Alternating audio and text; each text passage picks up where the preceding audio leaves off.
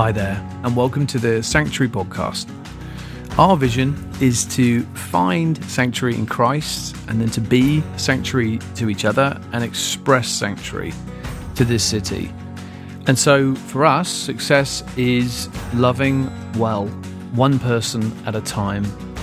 And if we can help you in any way, please do feel free to reach out, jump onto our website, sanctuarysf.com, and we would love to connect. Anyway, back to the podcast. Since we started, and my wife Amanda over there and our two little kids. We were just in Yosemite, so the picture there is Amelia on my back, Hazel, I think is there in Amanda's little womb pouch. So we're new parents and on the journey, on the adventure. Life is full. We love this church. We love being a part of Sanctuary, and it's my pleasure this morning to catch us up, and I think what God is wanting to say to us. And so I'm going to kind of grab my notes. For those of you who have been with us for some time, you'll know that we're in the middle of a sermon series that we've entitled On This Rock, and it has to look at how Jesus is building his church. In the past, Tom kicked us off as we launched this sermon looking at the theme of grace, which is the bedrock, you could say, of the Christian faith, that we have this interesting relationship with grace, though, because God pours out grace on us who don't deserve it, and when we see people receive grace who maybe we don't think deserve it, it can cause a tension, and we looked at that, and it was really good. Just before we went to celebration, so 2 weeks back, Dave Ainsworth talked us through being confident and where do we get our confidence from. In the world, there's a whole set of ways that we become confident. In the Christian walk, it's a whole nother paradigm of how we kind of derive confidence as individuals, as a group, and it was really well done. I get the pleasure this morning of looking at the theme of generosity. So buckle your seatbelts. I will tell you up front that this is a great timing of this. When I'm done, I will be inviting Tom up to receive a donation as we're launching a new giving campaign to help us into. I'm totally kidding. But isn't it funny how you're like, you get a little defensive. You're like, wait a minute, what is that, right? But I actually think, because I'm like ready to walk out the door. When I heard myself say that, I'm like, I don't want to be a part of this. But I think that's touching on something that we're going to look at today, a bit of that, like, what do you mean generosity? Life is so full already. Like, why would I be generous? I sometimes have excess. Maybe I could give that, but for the most of it, forget it. I'm just getting by, right? And so we're going to look at this and this tension. So why don't you open with me to your scripture, or to your Bibles if you have one, to Luke chapter 9. And I'll tell you what, I'm going to read it in a minute. Actually, I'll tell you what we're going to do for those of you that are new. I'll read the scripture, and what we typically do on Sundays is we actually will break into little groups and kind of in our little groups talk about the scripture on the screen. And then we'll share as groups amongst ourselves together. And then I'm going to kind of share some words from the front, and then we'll go into a time of response. And I think there's some things that God may want to be doing in our midst that we can respond to. We'll have the worship guys come back up, and then we'll conclude the service. So does that sound good with everybody? Okay. So Luke chapter 9, I think I said 6. 9 is where we want to be, so apologies on that. Starting in verse 10. And I have the ESV. I don't know what version's on the screen. Hopefully that'll be okay. It says this. We'll read to verse 17. On their return, the apostles told him all they had done, and he took them and withdrew apart to a town called Bethsaida. When the crowds learned it, they followed him, and he welcomed them and spoke to them of the kingdom of God and cured those who had need of healing. Now the day began to wear away, and the 12 came to him and said, "Send the crowd away to go into the surrounding villages and countryside to find lodging and get provisions, for we are in a desolate place." But he said to them, "You give them something to eat." They said, "We have no more than 5 loaves and 2 fish, unless we were to go and buy food for all these people." for there were about 5,000 men. And he said to his disciples, have them sit down in groups, about 50 each. And they did so, and had them all sit down. And taking the 5 loaves and the 2 fish, he looked up to heaven and said a blessing over them. Then he broke the loaves and gave them to the disciples to set before the crowd. And they all ate and were satisfied. And what was left over was picked up, 12 baskets of broken pieces. So why don't we, there goes my stuff. Why don't we break into our little groups, and we're going to answer 2 questions about this scripture. What is it telling us about God? Thank you. And what is this telling us about people? So maybe we can kind of on this side, maybe find a little pocket of 4 or 5 or so, and maybe kind of back there, this little group, and maybe a group in the back. So I'll allow you guys to organize. We'll take a few minutes, kind of talk through together, and then we'll come back. A sense of there's not enough, but then God provides. There's abundance. Well, that you guys have already teed up multiple parts of my sermon, so that's great. I think we're all kind of seeing already in the text what I think God actually has for us this morning. If I were to distill down maybe one Twitter comment about what is this saying, I think it's this: in God, generously we receive, therefore generously we can give. I'll say it again. In God, generously we can receive, therefore generously we can give. Now, I think that's a nice sentiment. It's easy to maybe put on a bumper sticker or a Twitter feed, but the question is that actually true, Billy? I know what my day-to-day life feels like. And I think if we look into this passage, we'll see that this is a lot closer to home than maybe even we realize. And so I want to take a little bit of time and just go through a few things that I'm seeing as well, and see if you don't find yourself in this. I think some of you are already I can relate to the disciples' response. In the scripture, a major problem is presented, and it's that there's way too much need and not enough to fulfill the need. There's just not enough to go around, right? And sets up this fantastic miracle. It's extravagant, crazy miracle of feeding a bunch of people with 5 loaves and 2 fish. And we scratch our heads to kind of figure that out. But maybe for context, one thing to recognize with this particular story is outside of the kind of scenes of Jesus' death, burial, resurrection, and ascension, kind of the end of his life and all the things that happened around it, this is the only miracle that's shared in all 4 Gospels. And so I'm actually going to be I'm going to cheat a little bit, and I'm going to pull, because we do see some other angles of the story in those 4 different accounts that I think help us to really see what's going on and bring it kind of, I think, probably pretty close to home. Starting, though, in Luke, verse 10, the very first verse, it says, on their return, the apostles told him all that they had done. And so on their return, it's wait, on the return from where? What just happened? And what had happened is Jesus had gathered his 12 disciples, his 12 guys, and he sent them out to the surrounding villages and countryside in pairs, kind of 2 by 2, and said, you go and now share the story, the message of the kingdom of God with those villages, and you go on your own. Don't take much with you. Go and share this news. You've been with me for a while now. Now I'm sending you to go out. And they come back, and they're on the return, the apostles told him all that they had done. They're actually fired up. In some of the other accounts, they're oh my gosh, this is what went on when we went out. We had demons that were obeying our voice. We were healing people. The message of God was going out, and they came back and they were fired up.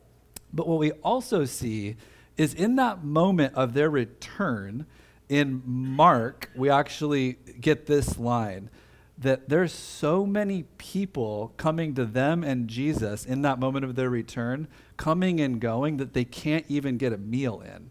People are coming and going because there's so much demand almost for this message. And so they've just gone out and they've served. And they've gone on a work trip, you could say, on a mission trip, you could say, and they've come back, and they're not just, they want to just sit with Jesus and say, hey, let us talk about all that we've done, but actually they can't even get a meal in. And so there's all this pressure from the outside. the thing that comes to mind are our interns, Jordan, Becca, Emily. You guys are here, right, from England, helping us. And imagine if you go back and you're just like, I want to tell our family, our friends about all that we've been doing, but bam, like life just comes in and there's all these demands. Your ministry's needing you, your job's needing you, your family's needing you. There's, challenges sort of on the home front, and you're in this tension of like, oh my gosh, I am living in one thing that's like, it feels like a victory and excitement, but there's this reality of like my day-to-day, my bills need to get paid, I got a job to do, and I can't quite like live in both places at once. And don't we know this, the experience of just the daily burden of life, all the things that we have to do that are happening. We have kids to feed if you have a family. We've got jobs to go to. We've got, families to take care of, parents to take care of. You can fill in the blank, right, of those challenges that are there. But then here's kind of another layer. So that's all happening on the surface. If you back up one verse to verse 9 in Luke, it says this. I'm just going to read the verse and I'll kind of give the context. It's Herod speaking, who was the leader of the area, and he says, "John I beheaded." This is the verse. "John I beheaded, but who is this about whom I hear such things?" He's speaking of Jesus, and he sought to see him. And it's that line, "John I beheaded." And we learn in one of the other accounts of the feeding of the 5,000 that as they came back, what had happened is John was murdered, killed by Herod, head chopped off, and the disciples have to tell Jesus that happened.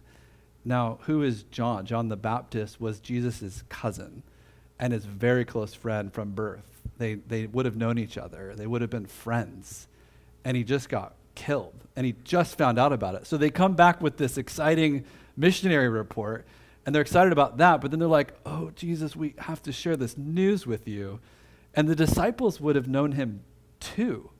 And so it's not just they're telling Jesus, like they would have known John and probably been friends with him. We don't know, the Bible isn't totally, but you can almost infer that like this would have been a ministry partner, someone that we knew, that we cared about. And you have those people in your life. You might not do daily life with them, but they're people you really care about. You've had a shared experience in some part of your life, and the news of their death would just be like, oh, that's so heavy. And this idea of like the burden of sudden loss is happening to them. They're carrying this in the midst of the daily grind of there's so much demand, I can't even get a meal in. I'm trying to grieve, but I'm excited about some things in my life that are going on, right? And you can see the tension start to actually build. Even in this room, I know like sudden loss is a real thing. We could go around and there's, many of you have a pastor that passed away tragically, and it's like, oh, that happened suddenly, and now I'm dealing with it.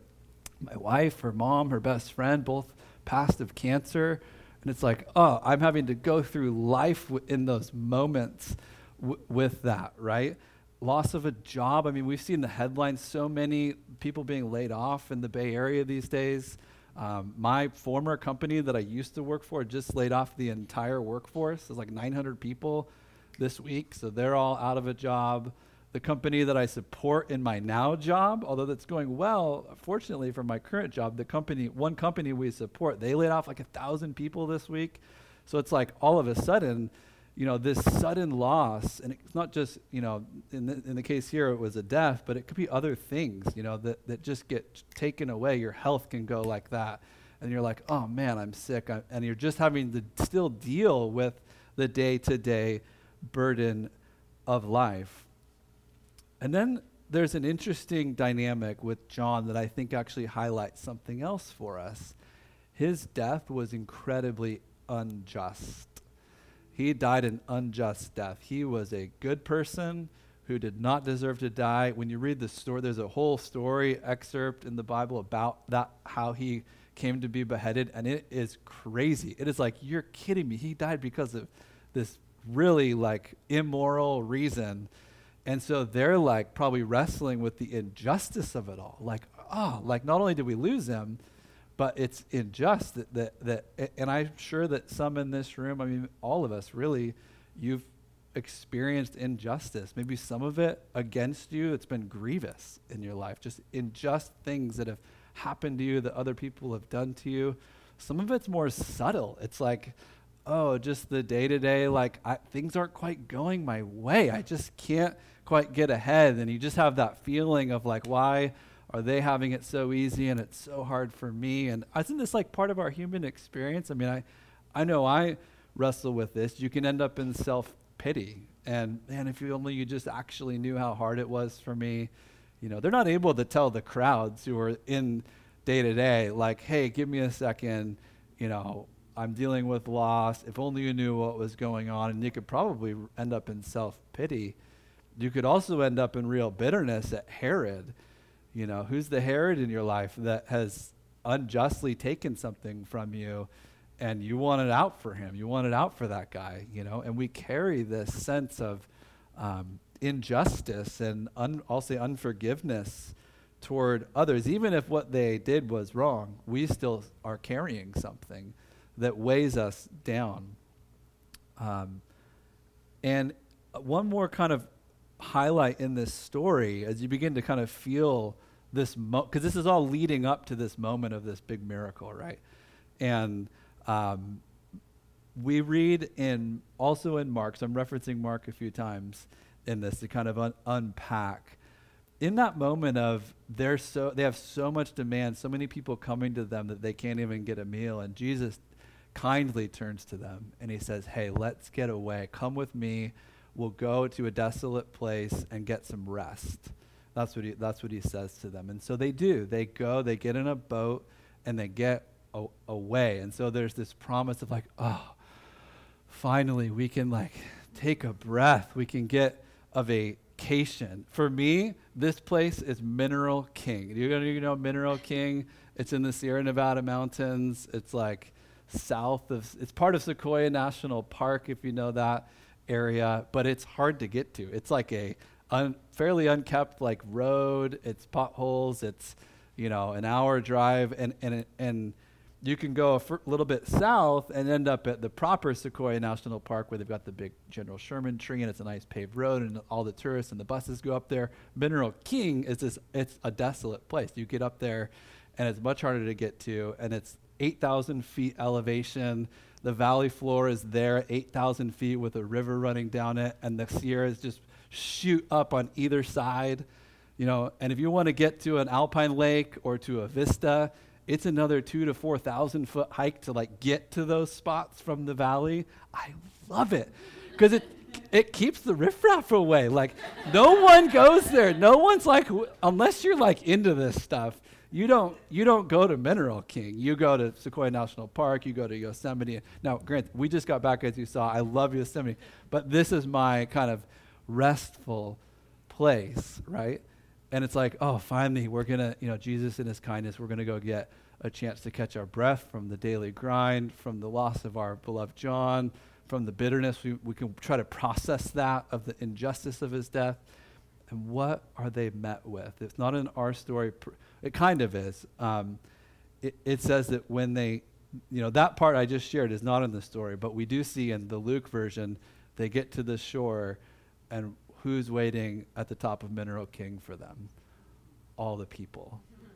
And you got to just imagine the disciples as they coast into shore, like, oh my gosh, like here they are again. All the needs, all the like challenge of these people that we're not going to be able to eat. Again, we didn't bring food for these people. How do we do this? And it'd be like me getting to Mineral King and my, where there's no cell service, but actually my cell phone is working.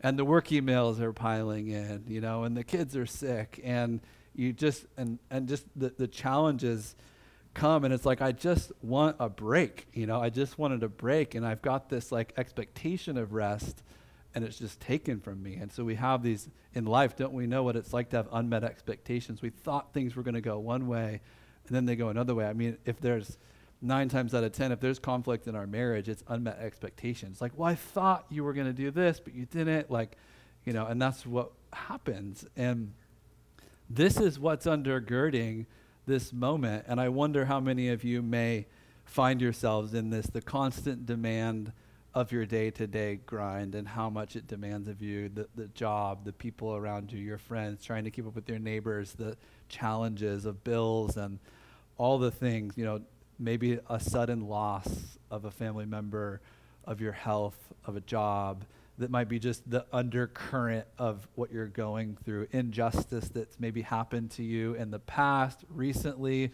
large or small. It's all like draining our accounts, right? This sense of unmet expectation, like, gosh, I moved here to San Francisco. I thought it was going to go one way. I had expectations for it to be one way, and it's not. It's going a different way. What do I do about that? I thought our church was going to go one way. It went a different way, right? And you can just kind of fill in the blank. I'm sure we each have our stories. And so what happens? We see in Luke, the disciples do exactly what I would have done. And they've calculated all of this, everything that's going on.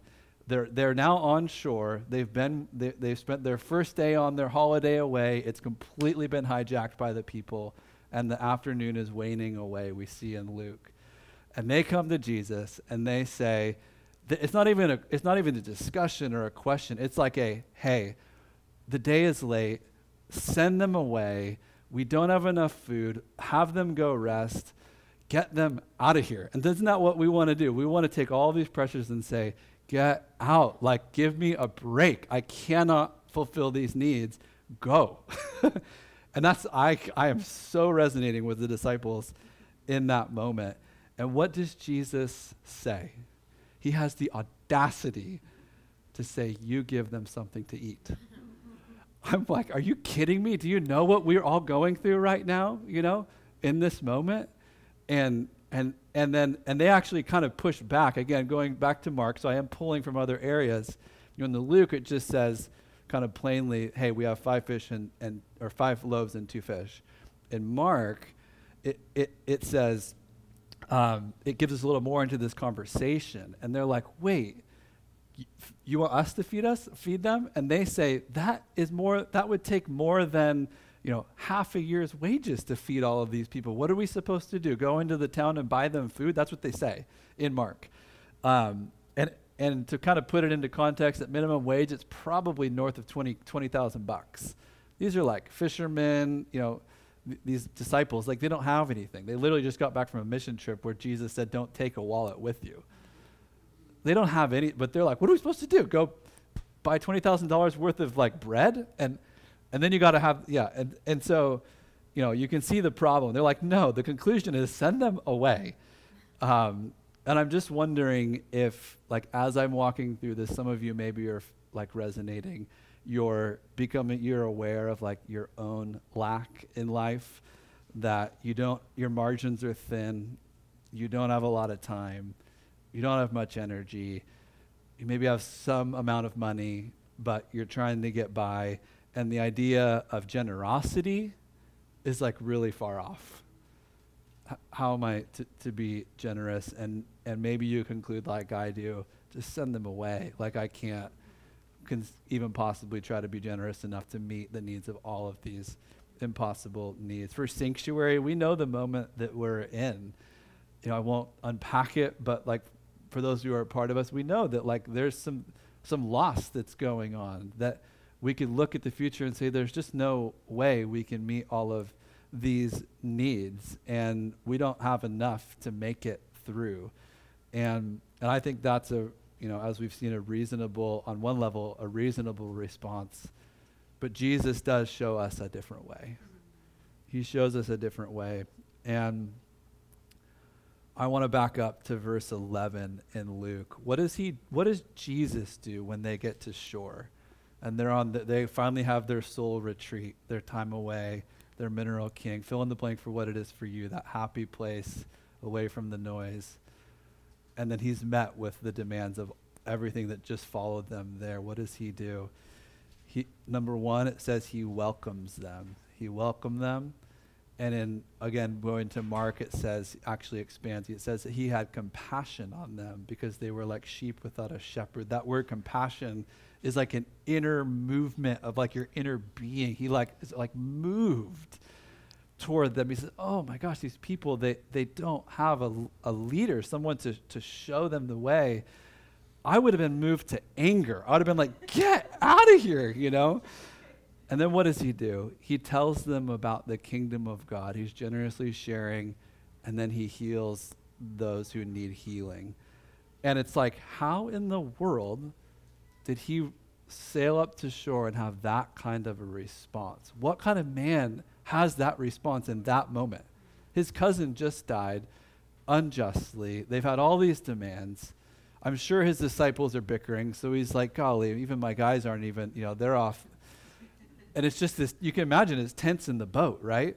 It's tense in the car in Mineral. It's like, I don't even want to get out of the car at Mineral King because, like, look at all this demands. You got to imagine, you can feel the tension, and yet he just gracefully has that response. And I want to know, how did he do that? How is he like that? And I think that the miracle that ensues actually shows us the way to how he did that. I want to lead us in a little bit of a time of kind of receiving from the Lord, responding to. I'm going to unpack a couple more things, but I would like, actually, Tom, if you could come. And I'm going to have the worship team come. I'll have him play, because I just want to kind of lead us into what I think will be a time of worship and ministry, as I'm still going to unpack a couple of things. And so I'll just ask the Holy Spirit to just lead us and prompt us in this time. God, that you would work in our hearts, I pray. And so if you look at the moment where the disciples say, they're responding to Jesus when he says, you give them something to eat. And you can imagine in your own life, what is that area? Maybe God is highlighting something for you, that area right now that is like that pressuresome area that it's like, I don't have enough to meet the need of that thing, that person, that situation. Maybe there's some specific thing that's coming to mind. And Jesus in Mark asks a really interesting question to them. He says, how many loaves do you have? Go and see. And when they come back, they say, we have 5 and 2 fish. And so I think that question is such a key. He's saying, what do you have? Not can you go get what you don't have, but what do you have? There's got to be something. And it's interesting because again, expanding to other versions of the story across the Gospels, we see they didn't even have it. It was a little boy who had it. The little boy had 5 fish and 2 fish. They actually didn't have anything. And in this moment, Jesus is just saying, just give me a little bit. All I need is a little bit. Just a little bit. And I can do an amazing thing. What do you have? What do you have? It's almost comical. He's just like, just give me whatever you got. I can do amazing things if you just are willing to give me what little you've got. And then it says this. It says he took it and he looked up to heaven. He looked up to heaven. And I think there's 2 things there. I think that God's inviting us to look up from our circumstances where we see it's impossible to meet all of these needs. I cannot possibly conjure up the energy, the resources to meet the needs of my life. And he says, let's look up to heaven. We on our own accord would say, let's go get $20,000 of bread. We're in a desolate place. Let's go to a town probably miles away, and we're going to wheelbarrow back. That's their suggestion. Let's go wheelbarrow back $20,000 of bread for 5,000 plus. And it's like, that's a ridiculous solution. That's like never going to work. And I want to plea with you to agree with the psalmist who says this: I lift my eyes to the hills. From where does my help come from? My help comes from the Lord who made heaven and earth. We sang earlier about God who helps us in our weakness, right? Who helps us as we wait on him. We rise on wings like eagles. Also, our inner accountant that wants to keep score of the injustices that go on in our life. And we hold those accounts closely. And anytime they're out of balance, we cry out that's injustice. No, that, I deserve this, or they don't deserve that. And I think looking up to heaven, we can fire our inner accountant, and we can look to God in heaven, who is keeping account and who loves us and cares for us. And we can let go. We can release ourselves from self-pity, and we can release others who have injured us, I'm not saying that justice won't be served, because God says that it will be served. And he has a way of doing that, either on the cross of Christ or with his wrath. And we can let go. It's God will be the judge. And we look to heaven for that. And then it says this. So he looked up to heaven with it, and he says he gave thanks for it. And that phrase, he gave thanks, hey, this is all we got. We've got 5 loaves and 2 fish.